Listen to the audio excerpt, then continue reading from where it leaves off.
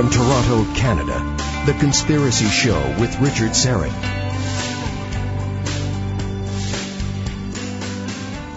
And away we go.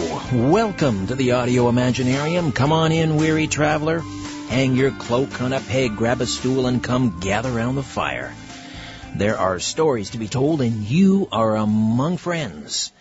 Well, thanks for joining us. Another busy show coming your way, so let's get to it. On our panel, while the mainstream media continues to ignore virtually every other story except the Trump-Russia collusion fantasy, one story continues to develop in a very bizarre fashion, I must say, under the radar. And this one involves the massive DNC fraud lawsuit that's being held in Florida and the mysterious deaths of three high-profile attorneys in Congresswoman and former DNC Chief Debbie Wasserman Schultz's district in Florida. Three high-profile attorneys dead.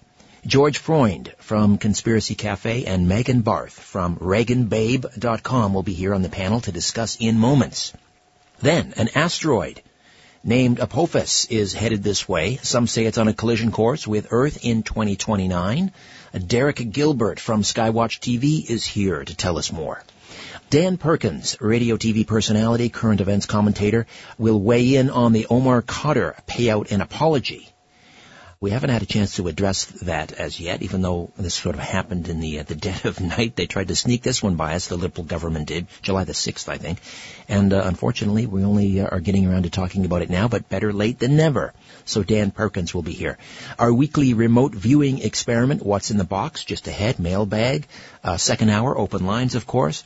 And then I'm looking forward to this. A good colleague of mine, a good friend colleague from Coast to Coast, Dave Schrader, who is also the host of Darkness Radio, and which is out of the Twin Cities, Minneapolis, St. Paul, one of the top paranormal radio programs out there, and he'll pop by in the last half hour of the show to discuss some of his more frightening investigations. Dave Schrader. Before all that, let me quickly introduce the boys in the band, as per usual, on the Gibson Flying V guitar. Technical producer Ian Robertson is here. And on the Rickenbacker bass guitar and occasionally the theremin, the intrepid Albert Vinzel, my story producer. And finally on the Hammond B3, my feature producer Ryan White. Gentlemen, welcome all.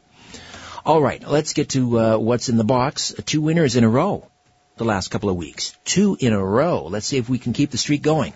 Remember, remote viewers, send your answers to my Twitter feed at Richard Syrett, S-Y-R-E-T-T, 20 years in the business, still having to spell my last name. At Richard Syrett, S-Y-R-E-T-T. You must use the hashtag TCS Remote, TCS, The Conspiracy Show, TCS Remote. And here are your coordinates. The object hidden from view is in the cigar box to my left, sitting on the studio desk here at 70 Jefferson Avenue in the Liberty Village of Toronto, Ontario, Canada. All right, now allow the object, the size, the shape, the color, the texture to form in your mind. Albert already has his eyes closed in deep contemplation. And again, good luck to you all. Send your answers to my Twitter feed at Richard Syrett. Don't forget to follow and use the hashtag TCS Remote. All right, to the panel we go. Since the summer of last year, a group of people who supported the campaign for Senator Bernie Sanders have been waging a legal battle against the DNC for alleged fraud, claiming the DNC and then Chair Debbie Wasserman Schultz worked to undermine Sanders in favor of Hillary Clinton. Since May, three high-profile attorneys involved in the massive DNC fraud lawsuit being held in Florida, in Wasserman's congressional district, have turned up dead. Now, the lawyer for the plaintiffs in the case has asked for court protection. There's been a virtual media blackout in this case. Let's find out what's going on. George Freund is the creator, host, and producer of the wildly successful podcast Conspiracy Cafe. George, welcome. How are you, my friend? Oh, very good, Richard. Megan Barth is the founder and proprietor of ReaganBabe.com and a nationally recognized political commentator. Megan, welcome to you once again. Thanks for joining us. Hey, Richard. Happy to be back. George, who are these three attorneys that were found dead, and under what circumstances? Just give us kind of a thumbnail, if you could. Well, basically, we have an attorney who was suicided, and then as I also see, we have another chap named Wax who was run over by a car, and that's a very common MO to get rid of somebody. I've been down that trail myself with the truck across the highway thing and survived, so I know that one very, very well. One of my colleagues at that channel was frequently set up on his bicycle where he was almost run over many times 2 summers ago. And this Wisenot character, he was found dead on the beach. And you're a young, successful attorney. You're getting into probably one of the biggest cases of your career, and all of a sudden somebody takes you out, and robbery is not a motive. It just seems like a typical operation that you'd always find from that old list that goes back to when Bill Clinton was president, the Friends of Bill Club.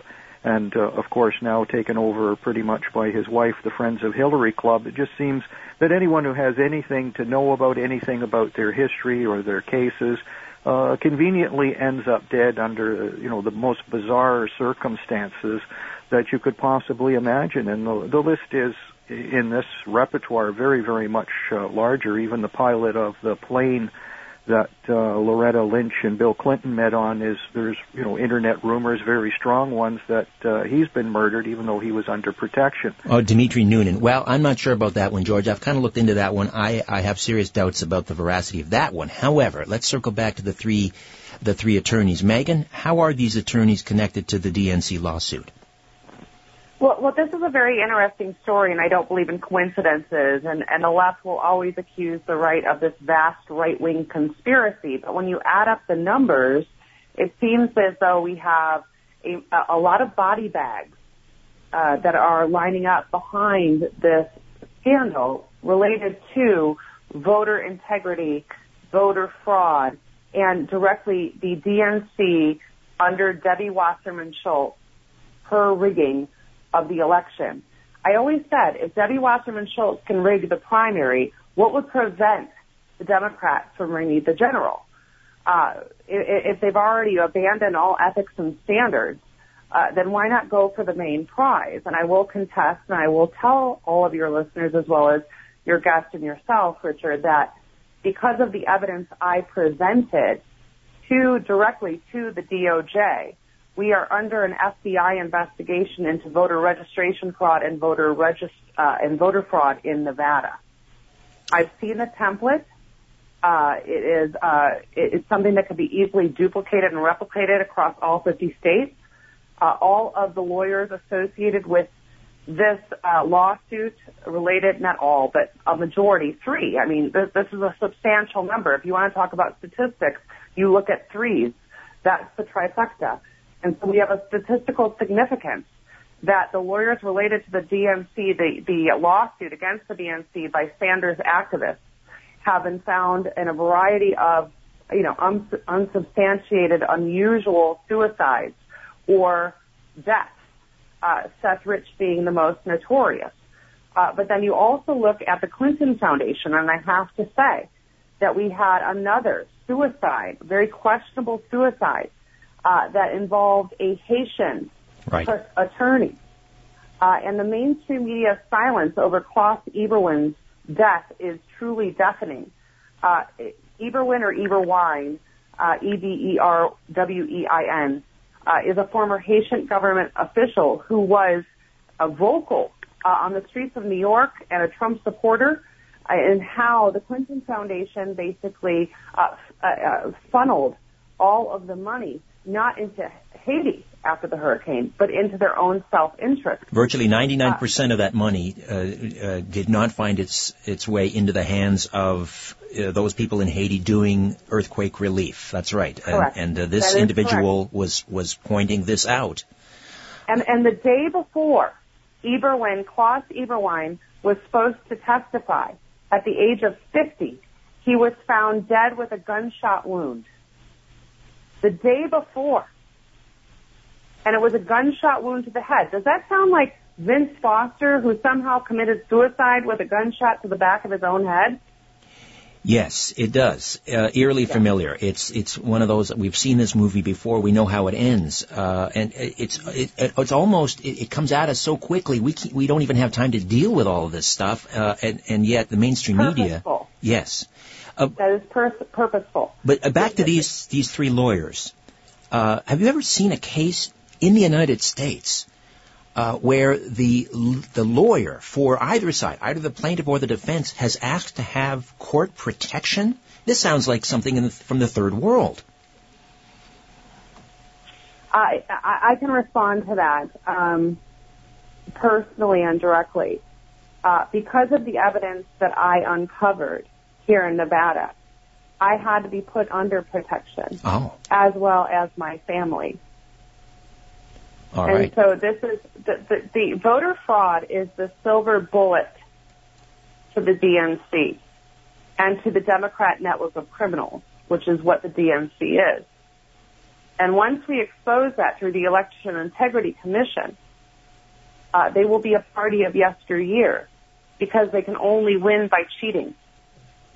George, I seem to recall in one news account where Wasserman actually threatened one of the local it might have been the local sheriff. Do you recall that? The Capitol Police chief. They were doing a budget meeting, and she wanted her laptop back, and they threatened to cut the budget of the Capitol Police unless the chief returned her property, which is probably just loaded with all sorts of evidence, because she was hiring a very nefarious character by the name of Imran Awan and gave him complete access to congressional computers, something that no IT tech in Congress has access to, and it was up to like 80 Congress people. And he could get into classified materials without any checking about what he's looking at or where. And this guy's background is, that he was even threatening his mother with death over an estate when his father died. She had to get a secret phone and call the police to report him to get protection for herself. And she never let this guy go. 20 other Congress people did, but she didn't. And there's also evidence that came out from the American Statistical Association that there was vote flipping in her congressional district, and also with the primary with Bernie Saunders. It was exactly the same. So this class action lawsuit really is not the story. It just seems like it's the tip of the iceberg, and there's so many other things that the DNC is trying to hide that may come to light during this trial. We are sadly out of time. We'll revisit this one, I'm sure. Megan Barth, ReaganBabe.com, George Freund, Conspiracy Cafe, the podcast. Thank you both. Thank you. Thank you. When we come back, asteroid Apophis 99942 could collide with Earth in 2029. According to a Russian scientist, that was a prediction made back in 2006. We'll get more details from Derek Gilbert from Skywatch TV when we come back. Stay with us. Question everything. This is The Conspiracy Show with Richard Syrett. Welcome back. The big reveal for our weekly remote viewing experiment, a mailbag, and Dan Perkins on the Omar Khadr payout and apology still to come this hour. Open lines, and then Dave Schrader, my colleague at Coast to Coast and also the host of Darkness Radio, will join us. That's in hour 2. Back in 2006 at a press conference in Moscow, Sergei Smirnov, a senior researcher at the Pulkovo Space Observatory, announced that on April the 13th, 2029, the asteroid Apophis 99942 will be at its closest distance to the Earth for 200 years.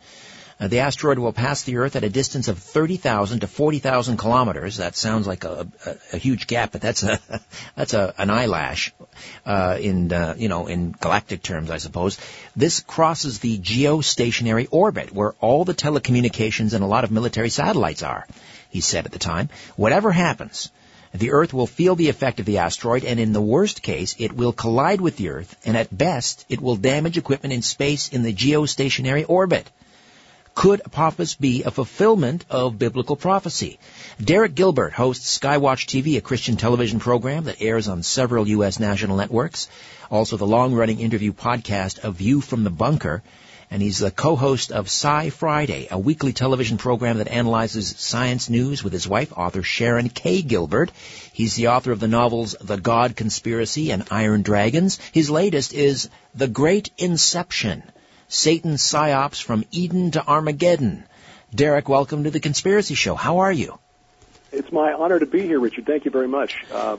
I have to say that prior to getting back into broadcasting, which I have, I started in back in 1980, I spent about 4 years in outside sales, driving 4 to 6 hours a day. And because talk radio is not really that interesting, you get tired of the political fighting back and forth after a while. Your podcast is one of the few that I would make a point of listening to, plugging into my iPod and keeping me company as I drove across the southern half of Illinois for 4 years. Well, that's very kind of you to say, Derek, and I'm glad that I could keep you company, and we're delighted to have you with us.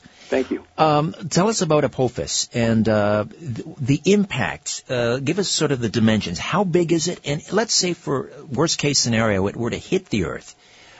What kind of an impact would it have? How large a crater, etc.? Well, it's being described as the size of an aircraft carrier, and if it were to hit, the estimates are that it could take out a major urban center, New York, Washington, Toronto, Chicago. It basically would destroy a city.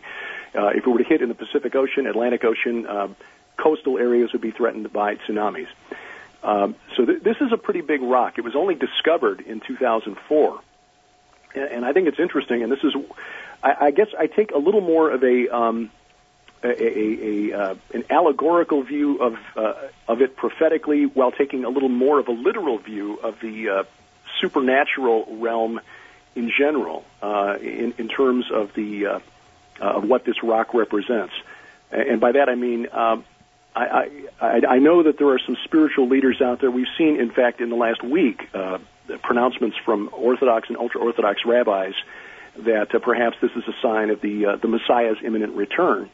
I don't know about that, but I just think it's very interesting that in this modern age where the supernatural realm, at least in the world of academia, is not really given much credit, they've decided to continue with the practice of naming bodies in outer space after these mythological or pagan entities, if you prefer. Yeah, tell us about the origin of the name Apophis.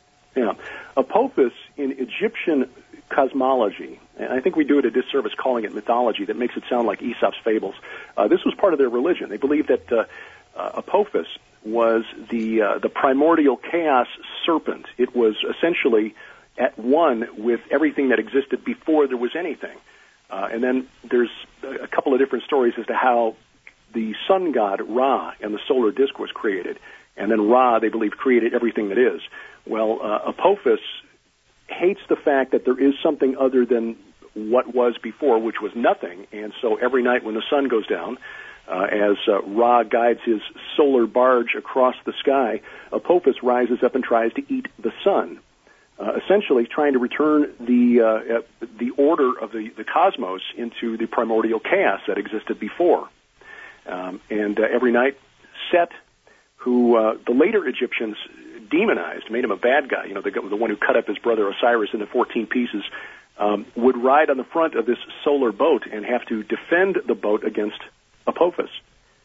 But the interesting thing is that when you look at the religion of the ancient world, the ancient Near East, the Mesopotamians, the Hebrews, the Canaanites, the Hurrians, the Hittites, the Egyptians, they all had a common theme when it came to the origins of the universe, and that was a warrior god had to defeat a cosmic chaos dragon or serpent of some kind. And you see that myth from the Sumerians, the Babylonians, the Canaanites, the Egyptians, which is where we get the name Apophis, and even in the Bible. You see God, Yahweh, defeating the primordial chaos represented by Leviathan. So it is, as you say, ironic, to say the least, that these secular, for the most part, secular materialist scientists would name a potential planet-killing asteroid after this Greek demigod. Exactly right. Now, it's going to pass, as you mentioned, it's going to pass very close to Earth, inside the orbit of some of our geosynchronous and geostationary satellites. We're told that because of the angle of approach, it's probably not going to hit anything. but the distance, is so close that it's like less than 1/10 of the distance between the Earth and the Moon. I mean, the Moon is about 239,000 miles away. Right. And right. this is going to be about 19,000 miles, so about 30,000 kilometers. So this is a very close pass, and astronomers do say that it's going to change the orbit of Apophis by about 28 degrees, they think. But they're making their best guess. Again, they only discovered it in 2004. They took closer readings by radar when it passed by in 2013. They say there's no chance it's going to hit in 2029. There's another pass coming in 2036, but that's going to be at about 30 million miles away. But again, we don't really know for sure until it passes how the gravity of the Earth is going to affect Apophis. Again, I just think it's really interesting that you've got this potentially destructive asteroid, which is really big as asteroids go, named for this this ancient mythological Earth-destroying chaos dragon that shows up consistently by different names in these other ancient religions. Indeed. Derek Gilbert is with us, Skywatch TV, and his latest book is The Great Inception, Satan's Psyops from Eden to Armageddon. I've read an account where the crater, it could create a crater about 1.25 miles across, and it would be almost 1,700 feet deep. Mm-hmm. So as you say, even if it were to touch down somewhere in the Atlantic or Pacific Ocean, the ensuing tsunami would wreak tremendous damage. Some are saying that this could be a fulfillment of, let's say, Revelation, perhaps wormwood. Do you think that's a possibility? If it were to hit, certainly we're looking at that kind of an event. The estimate of the impact force is something like 65,000 times the blast at Hiroshima in 1945. So it would certainly be devastating. When we look at the Book of Revelation and look at the mountains falling from the sky that are prophesied, wormwood being the best known, this would be the kind of thing that would fulfill that prophecy. Again, I'm taking a little more of an allegorical look at this, while at the same time being a little more literal in the origin of the name and the origin of the stories that have emerged about it.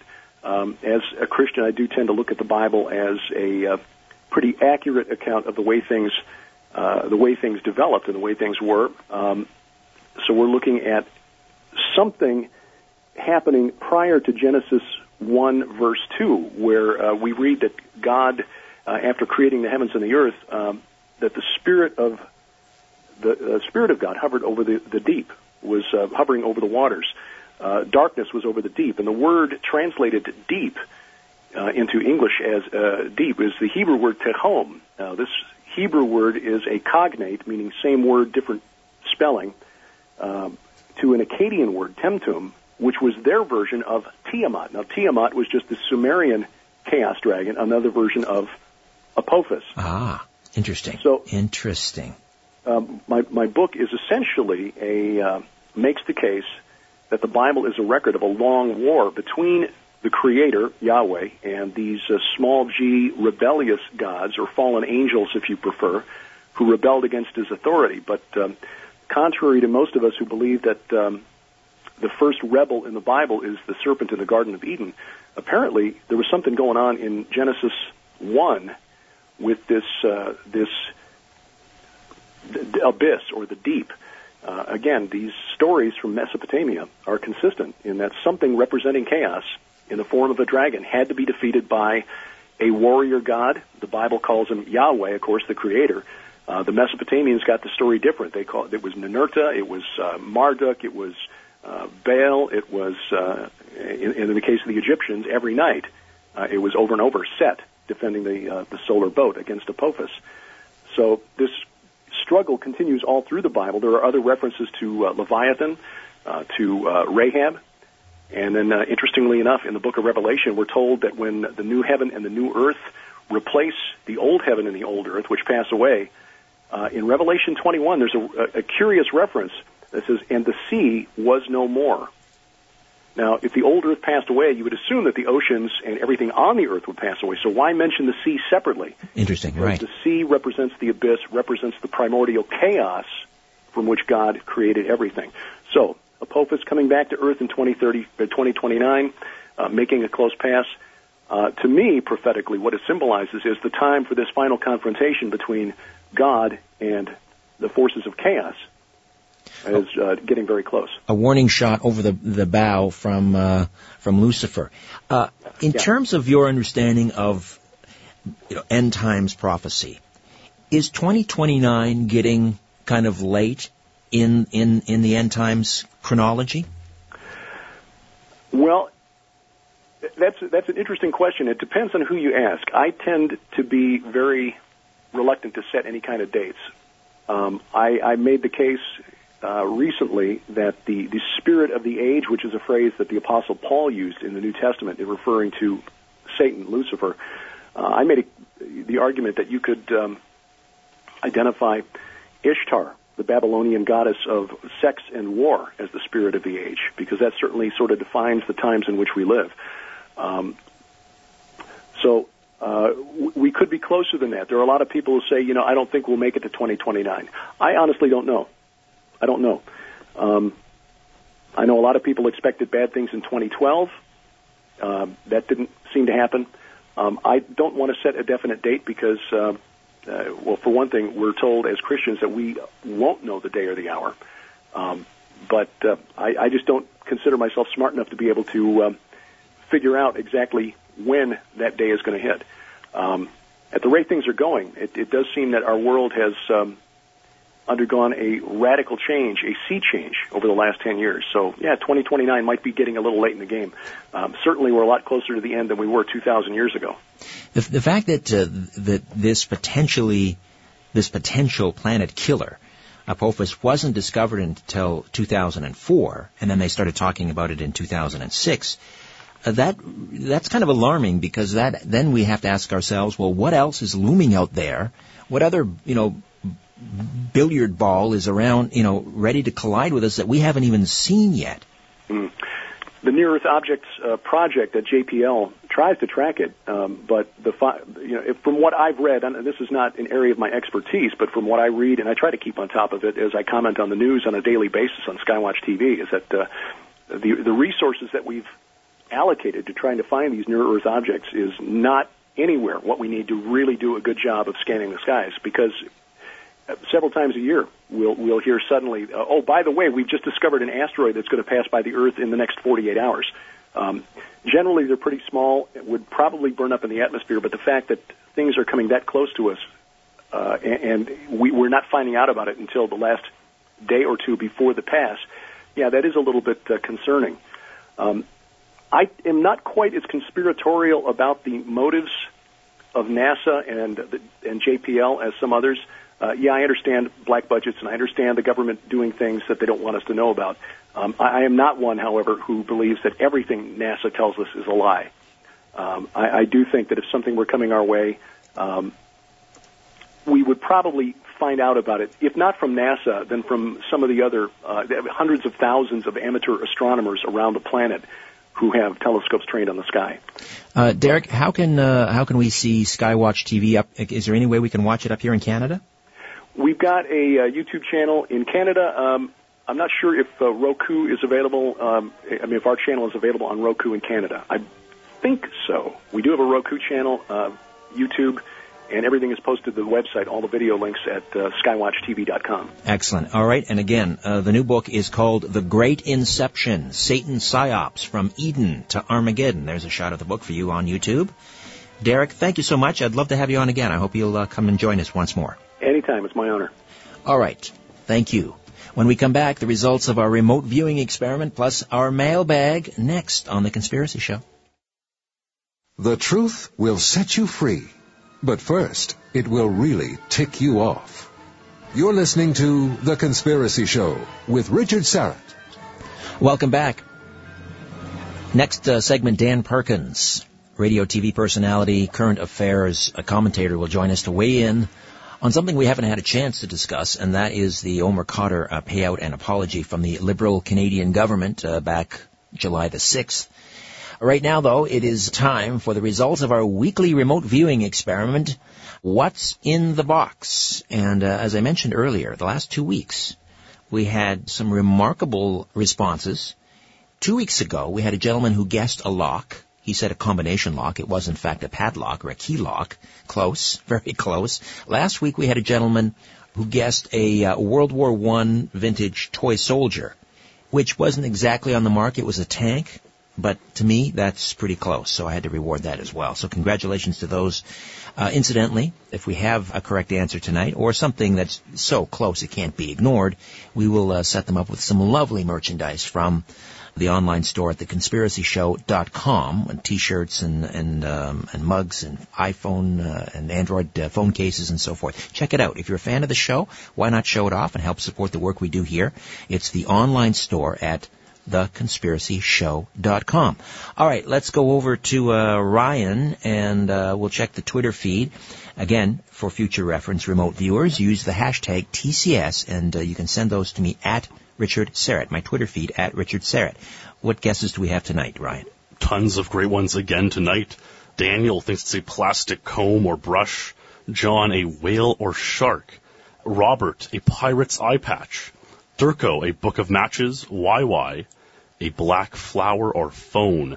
Steven thinks it's a legendary Pokemon card. Mike sees nothing. He thinks there's nothing in the box. Heidi sees a small spark plug.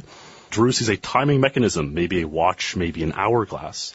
Alan sees a souvenir spoon, possibly a Niagara Falls souvenir spoon. James, a wind-up toy. Bill, a golf ball. Aaron, a roll of tape. Sally, a cylinder without the lid. And Open Your Eye, an iceberg figurine. Interesting. Well, I will say one thing. Sometimes I go down into the basement and I peruse the twins' toy box and see if there's anything I want to put in there. That's why I had the tank last week.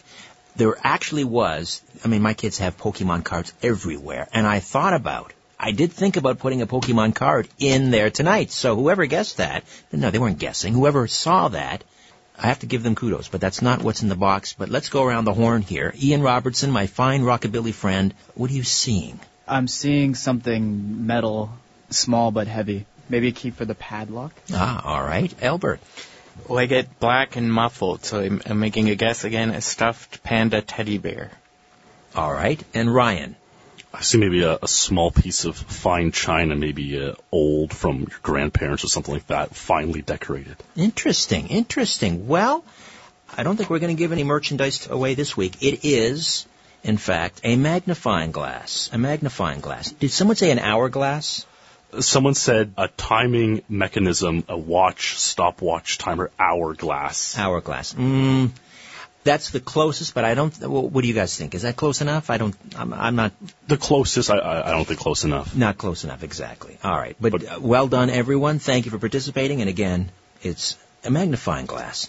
All right. So we'll try again in 2 weeks. There'll be no remote viewing experiment next week. Incidentally, what's on the program next week, Albert? We're doing a Roswell special. Yeah. That's right, Don Schmidt. In the pantheon of Roswell investigators, there's Stanton Friedman, and then there's Don Schmidt. And Don Schmidt will join us for the full 2 hours, along with our good friend Victor Vigiani. That's next week, a 2-hour special.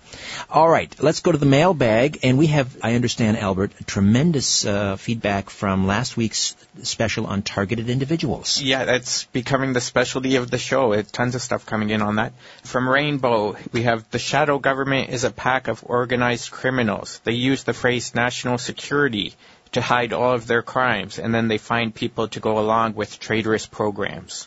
Their lawless behavior needs to stop. Candyman says voice to skull isn't the worst part of the program. The worst part is the weird medical problems, strange things they can do to you, such as putting your brain in a loop, causing Alzheimer's, chronic fatigue, and paranoia. I've experienced all of these and many more. Joseph says, if you're having a hard time with voice to skull, put on a pair of headphones and listen to 8 songs at the same time. It's not the best, but it helps you avoid hearing what they say to you. It goes on. Another TI named Chris says, I'm a TI.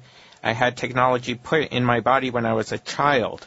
I am part of a mass surveillance operation called Spies Are Us. There are at least 75,000 other TIs in the country that are part of this program. the story goes on with narcotics trafficking, mind control, and that they can't find help anywhere. I know for a lot of people who listen to this type of program and they say, this is impossible, this is ridiculous, these people are paranoid, they're delusional, and there may be some that are paranoid and delusional or have underlying mental health issues. And I've heard that number bandied about, 75,000. I've heard more. I've heard up to 300,000 North Americans being targeted, which is roughly, 1% of the population? 300,000? No. 1,000th.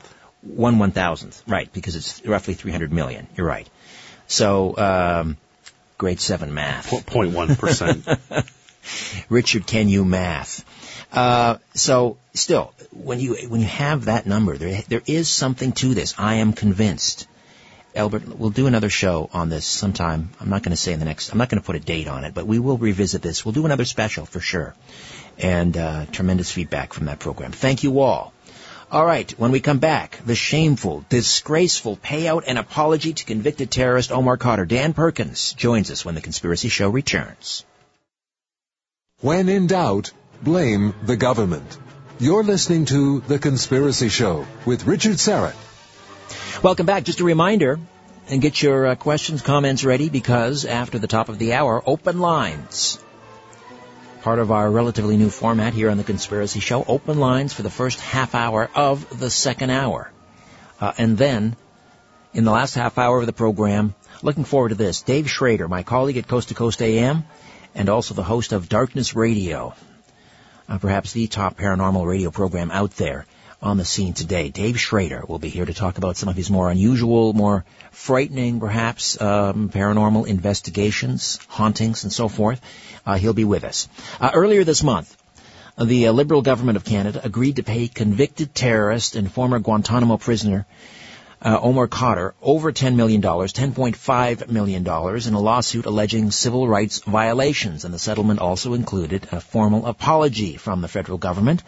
The Canadian-born Khadr was just 15 in 2002 when he tossed a grenade in a firefight that killed U.S. Army Sergeant First Class Christopher Speer, a Special Forces medic.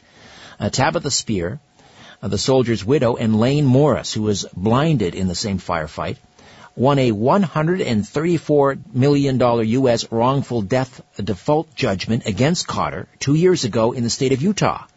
Lawyers for the widow and Morris then requested an order freezing Khadr's assets after he was paid out the $10.5 million. But last week, a Canadian judge threw out the request, calling it extraordinary and draconian. Here to discuss is Dan Perkins, a master storyteller, author of The Brotherhood of the Red Nile trilogy, which centers around Islamic nuclear terrorism against the USA. He's a nationally recognized expert on radical Islam and a contributor to dailycaller.com, clashdaily.com, dailysurge.com, and thehill.com. Dan, welcome back. Do we have Dan Perkins? There he is. Yeah.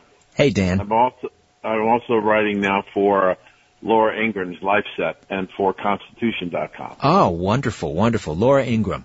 You know, I got to tell you, I was kind of hoping that she would be named press secretary. She just does a fabulous job.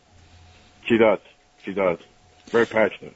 So, Dan, what do you make of this? As sort of as an American looking in, do you think this is going to cause, or has it caused, any damage to U.S.-Canada relations? The fact that we paid out $10.5 million to a convicted terrorist who killed an American soldier, serviceman, and severely injured another, and then we issue an apology? Has that done any damage, as far as you can tell?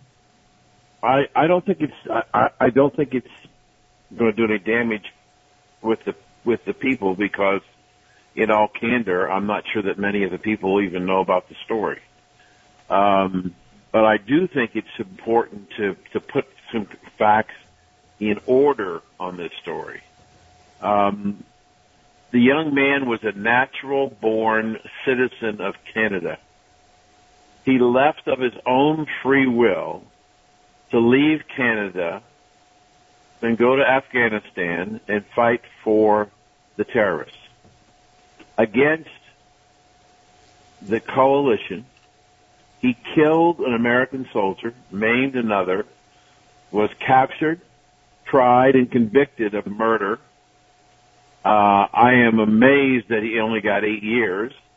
He serves 6 of the 8 years, is released to the Canadian government for his remaining 2 years, and he decides to sue the Canadian government, basically saying that he was mistreated, and while he admitted that he did kill and maim the other soldier, his confession was extracted under harsh circumstances, and more specifically, because he was sleep deprived. Right. They call it the frequent flyer program, where they're basically moved from one cell to another every 3 hours. I'm sorry, but I know that is considered in some quarters to be a form of torture. But ask any recent parents with newborn children in the house. They go through far worse than the frequent flyer program, and that lasts for about, well, in some cases, until the kids go away to college. Excuse me for being flippant, but I mean, it's just ridiculous. No, I agree with this. It's ridiculous. Then the court decides, and we may have a disconnect. The reports that I saw in the U.S., it was $20 million. You're saying 10.5. Still a lot of money in either case. Well, the case was amended several times, and in the final, I believe in 2014, they were asking for $20 million. And so this is sort of the justification of the Liberal government up here. They said, well, we were going to lose. It was just a question of how much, and if we didn't end it now, it would have gone on. The court proceedings would have dragged on, and it could have ended up costing us more. That's their rationale. Now, to be fair, a number of lawyers, legal experts, and clearly I am not, have weighed in and said that the chance of Cotter winning this settlement was pretty good, and so perhaps the Liberals had to settle. Here's my question, and again, not a legal mind, but there is a concept in the law called a civil death, and that is that if you commit a heinous crime like murder, I mean, you lose your civil rights. That's civil death.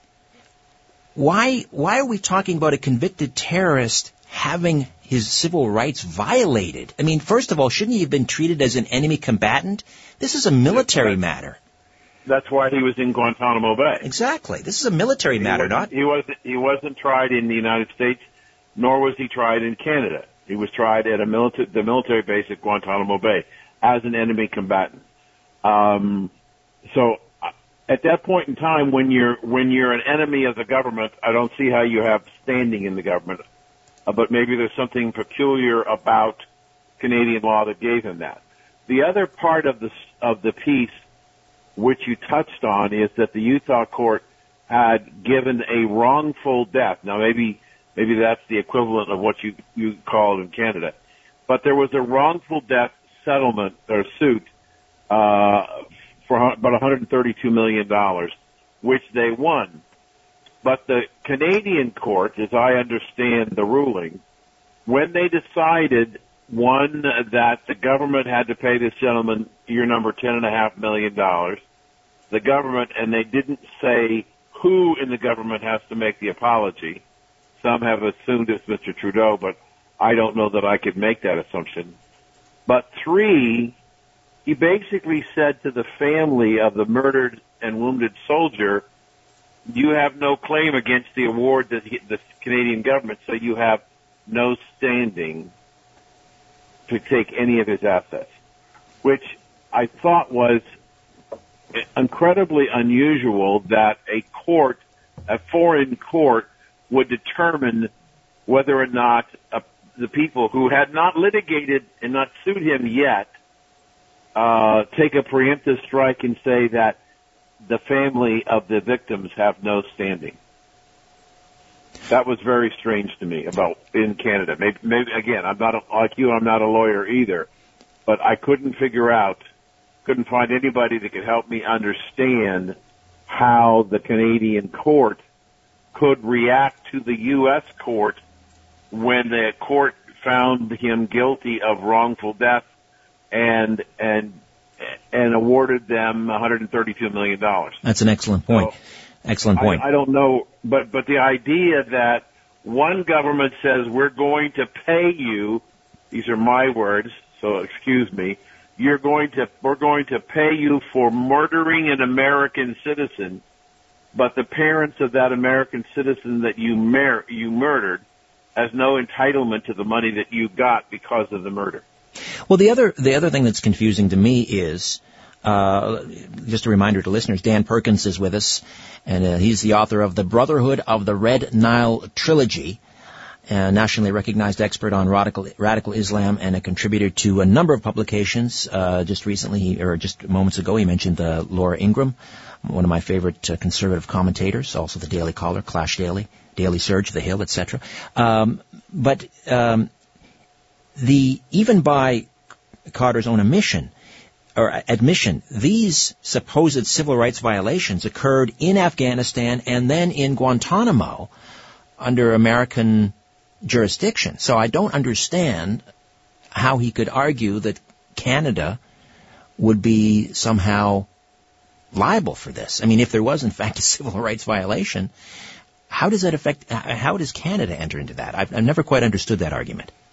But I'm, again, as you said, and I agree with you too, neither one of us are lawyers, but I am somewhat an observer of what goes on in Canada.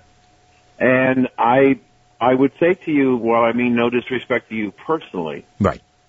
Some of my best friends are from Canada here down in southwest Florida, and there is a passion among those people down here about political correctness in Canada. Yes. Oh, yes. It's a problem. And I think that that's probably part of the, and I'm assuming that if you have a preponderance of political correctness in the country, your court system is probably swayed towards political correctness too. 100%. Although I think most of the polling has indicated that the majority of Canadians, at least according to the polls that I've read, are very unhappy about this apology and payout. Is there any precedent for anything like this in the United States? Has a convicted terrorist ever sued the United States for civil rights violations? If the trial took place under a military tribunal in Guantanamo Bay or any other part of the world, no, because in the United States, if you are tried by a military tribunal, you're considered to be an enemy combatant and you don't have any rights, especially if the trial does not physically take place within the United States. Right, and that's what another big question for me is why this wasn't handled by a military tribunal. Why are we even discussing this in terms of, civil rights violations? He was an enemy combatant. Part of your answer to your question is the political correctness in Canada. All right, well, it is a shameful chapter in our history. Dan Perkins, as always, a pleasure. Thank you so much. And how can people get a copy of not just one, but all three, The Brotherhood of the Red Nile Trilogy? And actually the sequel coming out in about a month and a half, are available from Amazon.com, Barnes & Noble, or can be ordered at your local bookstore. And the website is danperkins.guru. Dan, I always look forward to your visits, and I look forward to the next one. Hey, say hi to Laura Ingraham for me. Tell her I'm a big fan. I will. Thank you for having me on. It's always a pleasure. All right, Dan Perkins. All right, when we come back, open lines.